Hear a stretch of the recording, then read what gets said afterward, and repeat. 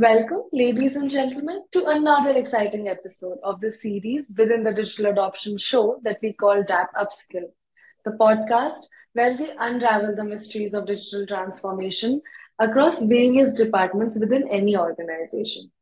I'm your host, Arya, and in today's episode, we're diving deep into the strategies that sales engineers employ to customize DAP for the unique needs of the customers coming from different industries and how this leads to maximizing client ROI.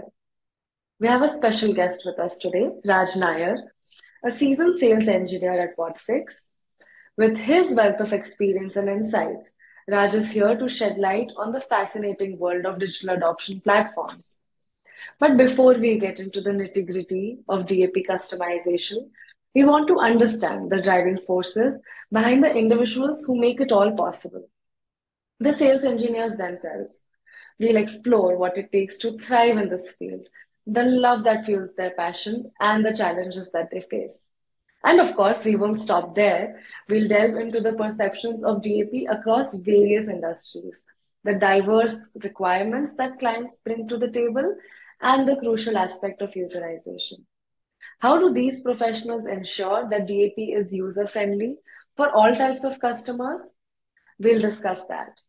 What sage advice does Raj have for those considering taking a leap into the world of digital adoption? Is also something we will get into.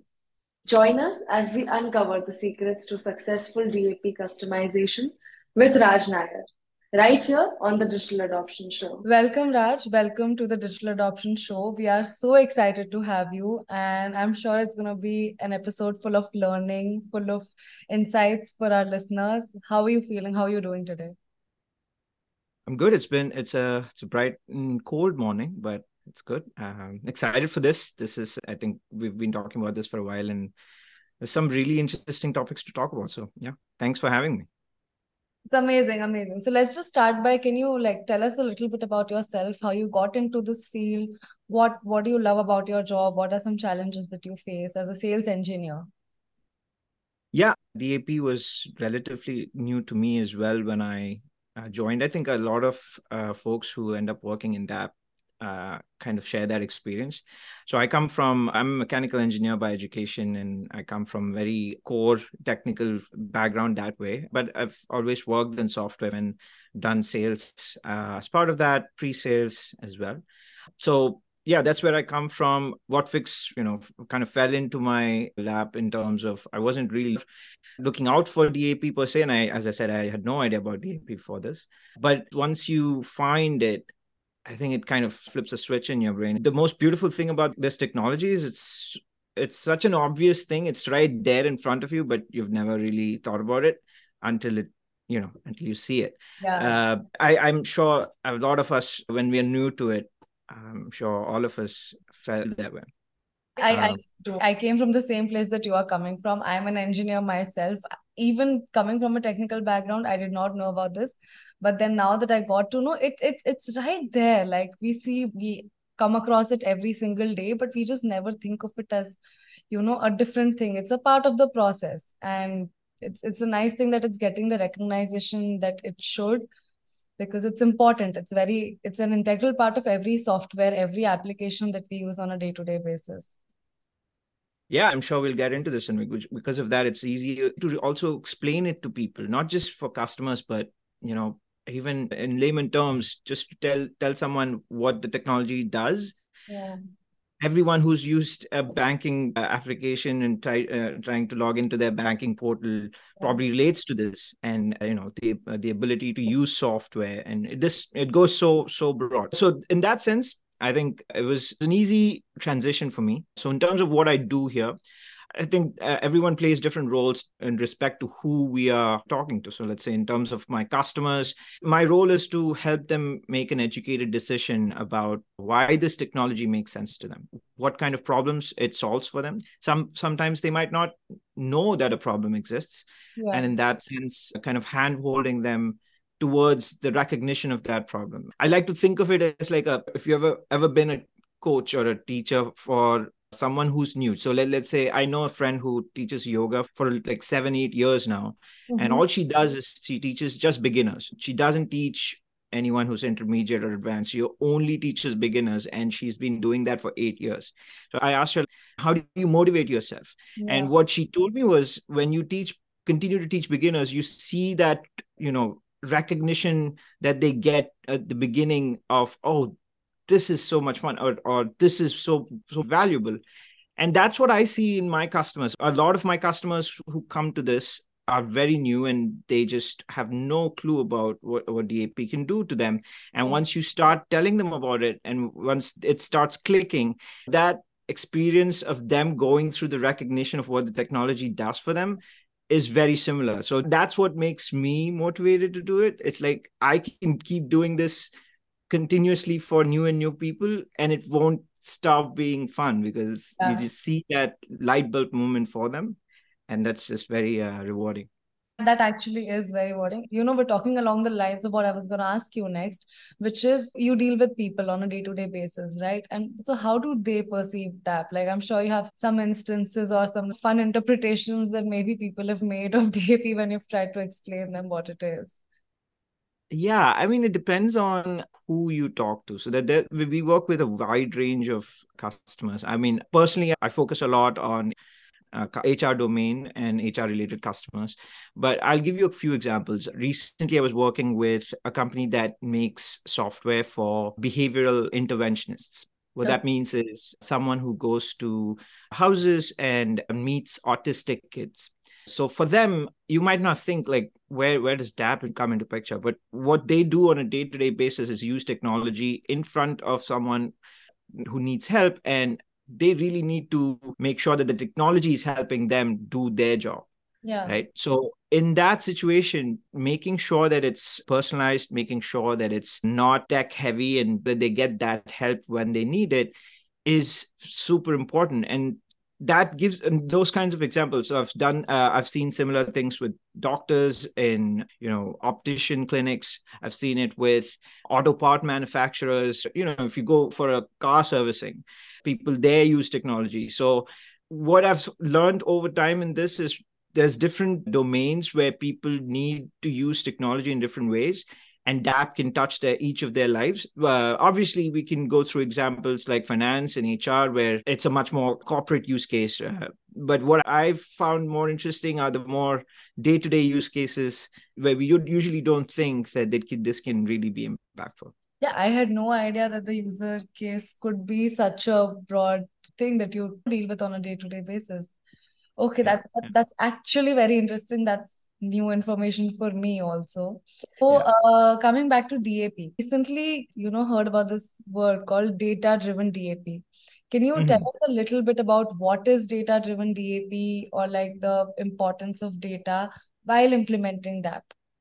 Yeah, so let's look at that example that I just took, which is we're trying to help someone who's doing an assessment for autistic kids, and they want to use the technology. Our goal with DAP is to make their life easy and, nudge them at the right points, make sure that they enter the right things when they need to, and be able to use that software really well. How do we know where they need help? Like, how do we know how they're using that software, and how do we know where they're making mistakes? Yeah. So the crux of data-driven DAP is about knowing your user before you change their behavior or before you give them the support that they need. Because usually in traditional approaches of DAP, and this is part of the evolution of the industry as well, traditionally we would usually, when a customer, an L&D team comes to us and says, hey, we need to implement DAP, assuming they know about it, their first thought is, let's just take the traditional things that we already have, like a PDF, which tells them how to use that software or how to do this process, and let's convert that into a digital interactive walkthrough for the end user, which works pretty well in a lot of instances. But what it doesn't do is, or what it involves is an assumption that we know what the user is already struggling with, and we are just trying to solve for that problem. So with data-driven DAP, what you're doing is you're starting from a point of saying that I want to know what the user is actually doing. So let me understand the user's behavior on that software. So it could be any of those softwares we talked about. How are they exactly going through each of these processes in the software itself? without having any help in the first place. Where are they dropping off? Where are they struggling? Why are they struggling? And who is struggling? Right. So once you know all of these things, once you have a much better understanding of who your user is, you now have a way more data backed decision to make that, okay, I know that this user is struggling on this feature at this time, and they belong to this region or they have this role. Based on all of that, you can be very tailored and very targeted. So in that example that I took, not every interventionist needs to see a pop-up when they enter like the details of their patient. It might be just one or two. So giving it to the right people at the right time can make a lot of difference, because otherwise it can become annoying as well. If you see something that you don't need to see, it completely defeats the purpose. So that's the crux of data-driven DAP. It's to understand your user and then serve them based on that. I mean, it is a solution at the end of the day, right? You need to find out who your target is, what is his problem, what kind of solution can be built for this specific persona, and then work around that. So, okay, this is basically we're getting into the direction of userization only. We've discussed userization earlier on this podcast. So let's just touch upon that again. How important do you think as a sales engineer that userization is, and how is it helping your customers? Why do you think it has to be customized for every user case? Yeah, it's because at the end of the day, when you're trying to help someone, you want to make sure that you know what help they need. Otherwise, you're just assuming that this is the help they need and you give it to them. It might not actually end up being helpful. It's not helpful. So you got to know what the user really needs and this is, I mean, in general, when you're trying to help someone. So with userization, it goes hand in hand with data-driven DAP. Userization, in a sense, is about personalizing the experience to every user so that we are talking to them, directly to that person, not to them as a nebulous, but as an individual who needs a certain kind of help.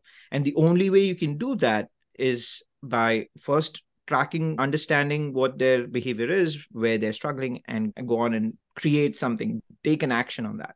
I think a good way of explaining it is through examples. So one good example that I had the opportunity to work with was, obviously we can't get into specific details, but there's this cybersecurity platform that the customer was using, and they wanted to understand how can they help their marketing team see what the user is doing and adequately show them the right, maybe upselling or cross-selling messages. So this can be very useful. I'm sure every company, every organization is trying to look at the usage of their products and be able to tell when there's an opportunity to upsell or cross-sell and so on.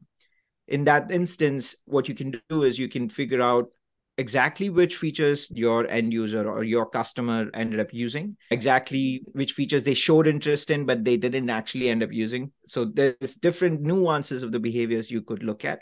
And based on that, you can, show a targeted message. Think of it like when you log into your banking portal, and sometimes you get these messages for, oh, would you like to sign up for this credit card? That is userization talking to you, right? That is basically looking at what you did, looking at your overall behavior in the software, maybe clicking on, you might have maybe looked at some other offers in that space. And so based on that, they're able to not just understand what you might need, but also take an action on it. So this is where Whatfix or DAP goes one step further than just analyzing what the user is doing. But okay, based on that knowledge, can I talk to them? Can I give them the next recommendation? Another good example, before I pause, is in HR, people analytics is a very common thing these days. A common example of people analytics, very relevant one, is how companies decide, do we want to go hybrid versus do we want to go remote or in office? Some companies, what they've done is they've tried to understand what the employees prefer in terms of their behavior. So you can understand their calendar management and try to see if they have to put a lot of focus hours when they're in the office versus when they're not. And you can look at feedback from them, implicit or explicit feedback. And all of this can be used to then send them a message, talk to them and say, hey, we see that you have too many focus hours. Is it something that you would like to talk to? From an HR's point of view, the HR can communicate with the employees directly, but not just because they have a policy, but because that this employee is struggling because of their workload management. So once again, the way userization works in that instance is you are specifically looking at certain people based on their needs and then addressing that need. Okay.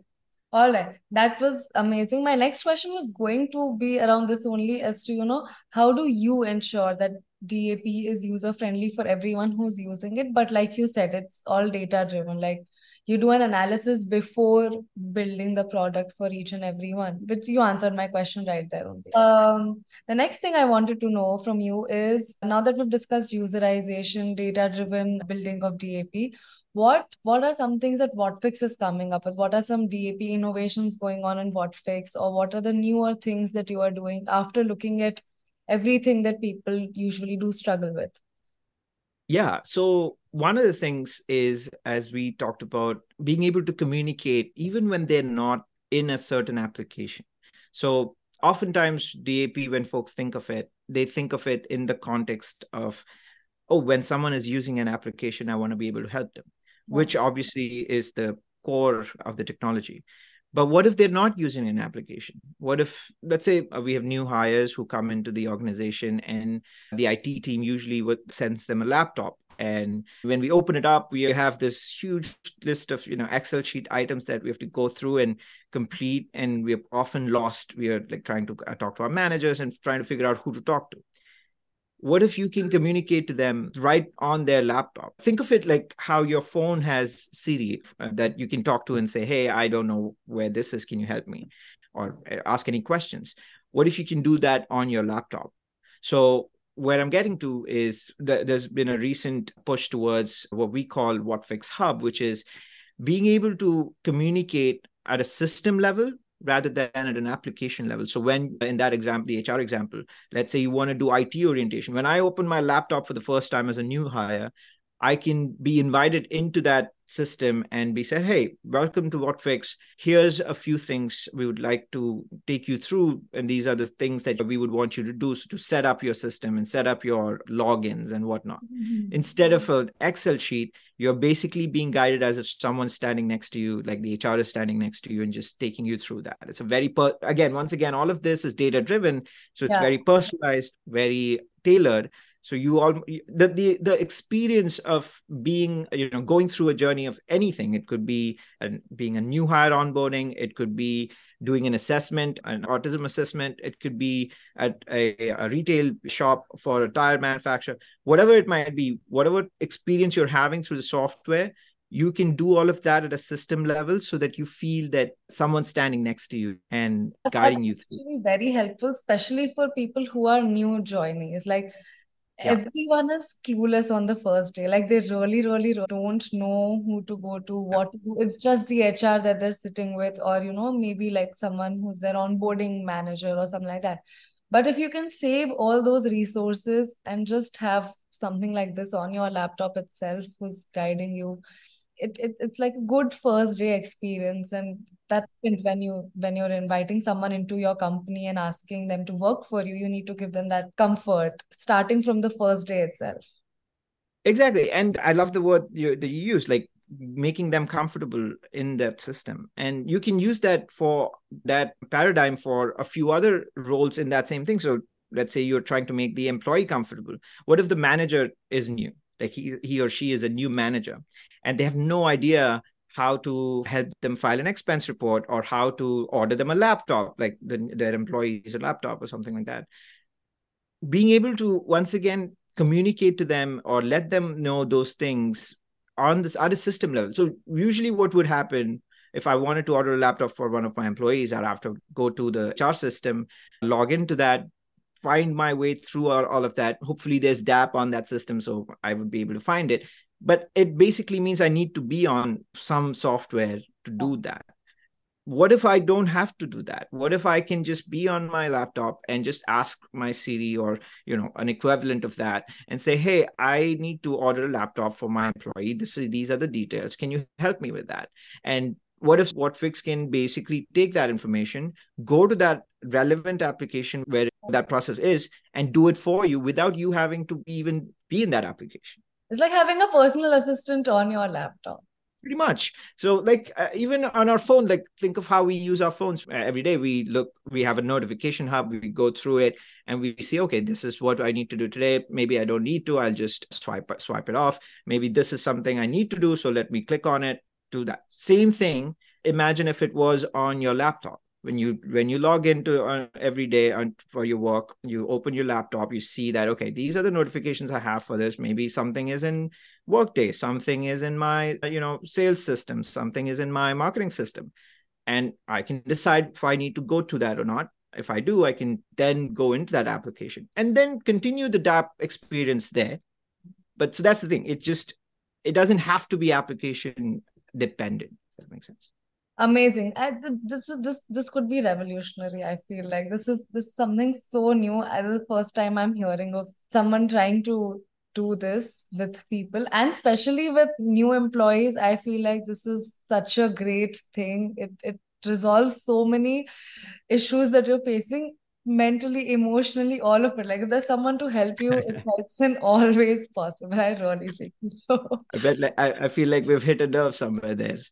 Yeah, for sure, for Yeah. sure. Okay, so one last technical question that I have for you is that with different types of clients that you deal with, right? Like you just said, maybe the retail system, maybe the manufacturing sector, maybe the health sector. What are the Mhm. different kinds of requirements that those clients come up with? Is that like different requirements according to the set of industry that they represent, or is it something a little more general than that? Yeah, it's a very good question. So it depends on, so there's two parts to that question. One is the kind of industry you're dealing with and the kind of people in that industry you're dealing with. So let's take those two one by one. So in terms of the industry, yeah, absolutely. The way each industry works can define the way they look at DAP. So one example is, as I mentioned, retail banking.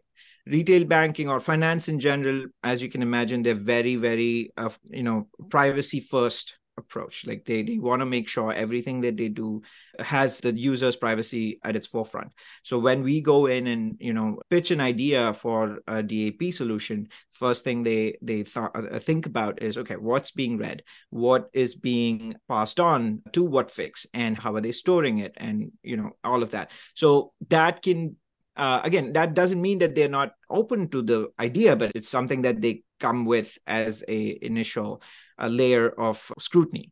Another one, and this is something that I previously did, as I mentioned, I was a mechanical engineer. So I used to work in really, we call it simulation. So think of something like when you design a car, you have to simulate airflow around it. So I used to work in that industry, which was very software heavy, very technical. In those industries, the user experience of those softwares are pretty bad, but that's not the priority. For them, the priority is to make sure that the design of that car goes through and you're able to get the right design correctly. And a lot of those people who use it are such subject matter experts in that, like they are so software minded, they don't even realize that the UX isn't that great. So in that, you have to educate them. They don't even see that there is a UX problem until someone new comes into that role and they're like, okay, I have no clue how to use the software. So that industry, there's no data issue. They're not saying, oh, we need to go through InfoSec. They're saying that we don't even know if there is a problem here. Similar, so depending on the industry, they'll have certain traditional ways of doing it. So some of them are so traditional, it's a very hard sell to even make them realize that it could be a very beneficial for them to have a digital transformation. That's for the industry. In terms of people, now let's say someone comes to us. I think the mechatronics, the manufacturer example that I mentioned, the person who came to us was a product person, not an L&D person. Okay. So, right. So in that case, what their thought process with something like this is not necessarily to, train someone or give them support, but understanding, can I know my product better? Can I know my product usage better? So depending on the person who you're talking to, their need would be different. So for a product person, it's the ability to change things on their product using product knowledge and somewhat DAP as well. So that's where the analytics part of Whatfix comes into play. A lot of product managers like to use Whatfix to just understand how someone is using their product and where they can improve their product per se, not to necessarily nudge the user, but to actually change the product. Yeah. Whereas if I talk to an L&D person, they don't have that much control on the product. They can't change the product. So they're thinking about changing the user. So for them, DAP is to have that control that they otherwise wouldn't have from a product standpoint, and use that to nudge the user, give them what they need, and have some control that way. Whereas if you talk to a business person who's either not in the training program or the L&D program, neither are they in a product role, but they're making higher level decisions. For them, they would love to understand the metrics from a much overarching point of view. So when you talk to them about having a process walkthrough and things like that, that's great. But what's my KPI that I'm getting to? Like, how many rounds of training that I can avoid? How many rounds of product releases can I avoid? Essentially, they overarch the other two personas, but they're looking at a much higher level. So it depends on who you talk to, and you have to adapt to that. Okay. All right. So I just have one last question to you. You know everything in and out about DAP, the type of customers who we cater to, the type of solutions that you build for them. So what is one piece of advice that you would have for anyone who's making this leap into their business with DAP? Yeah, I mean, I keep coming back to knowing your user.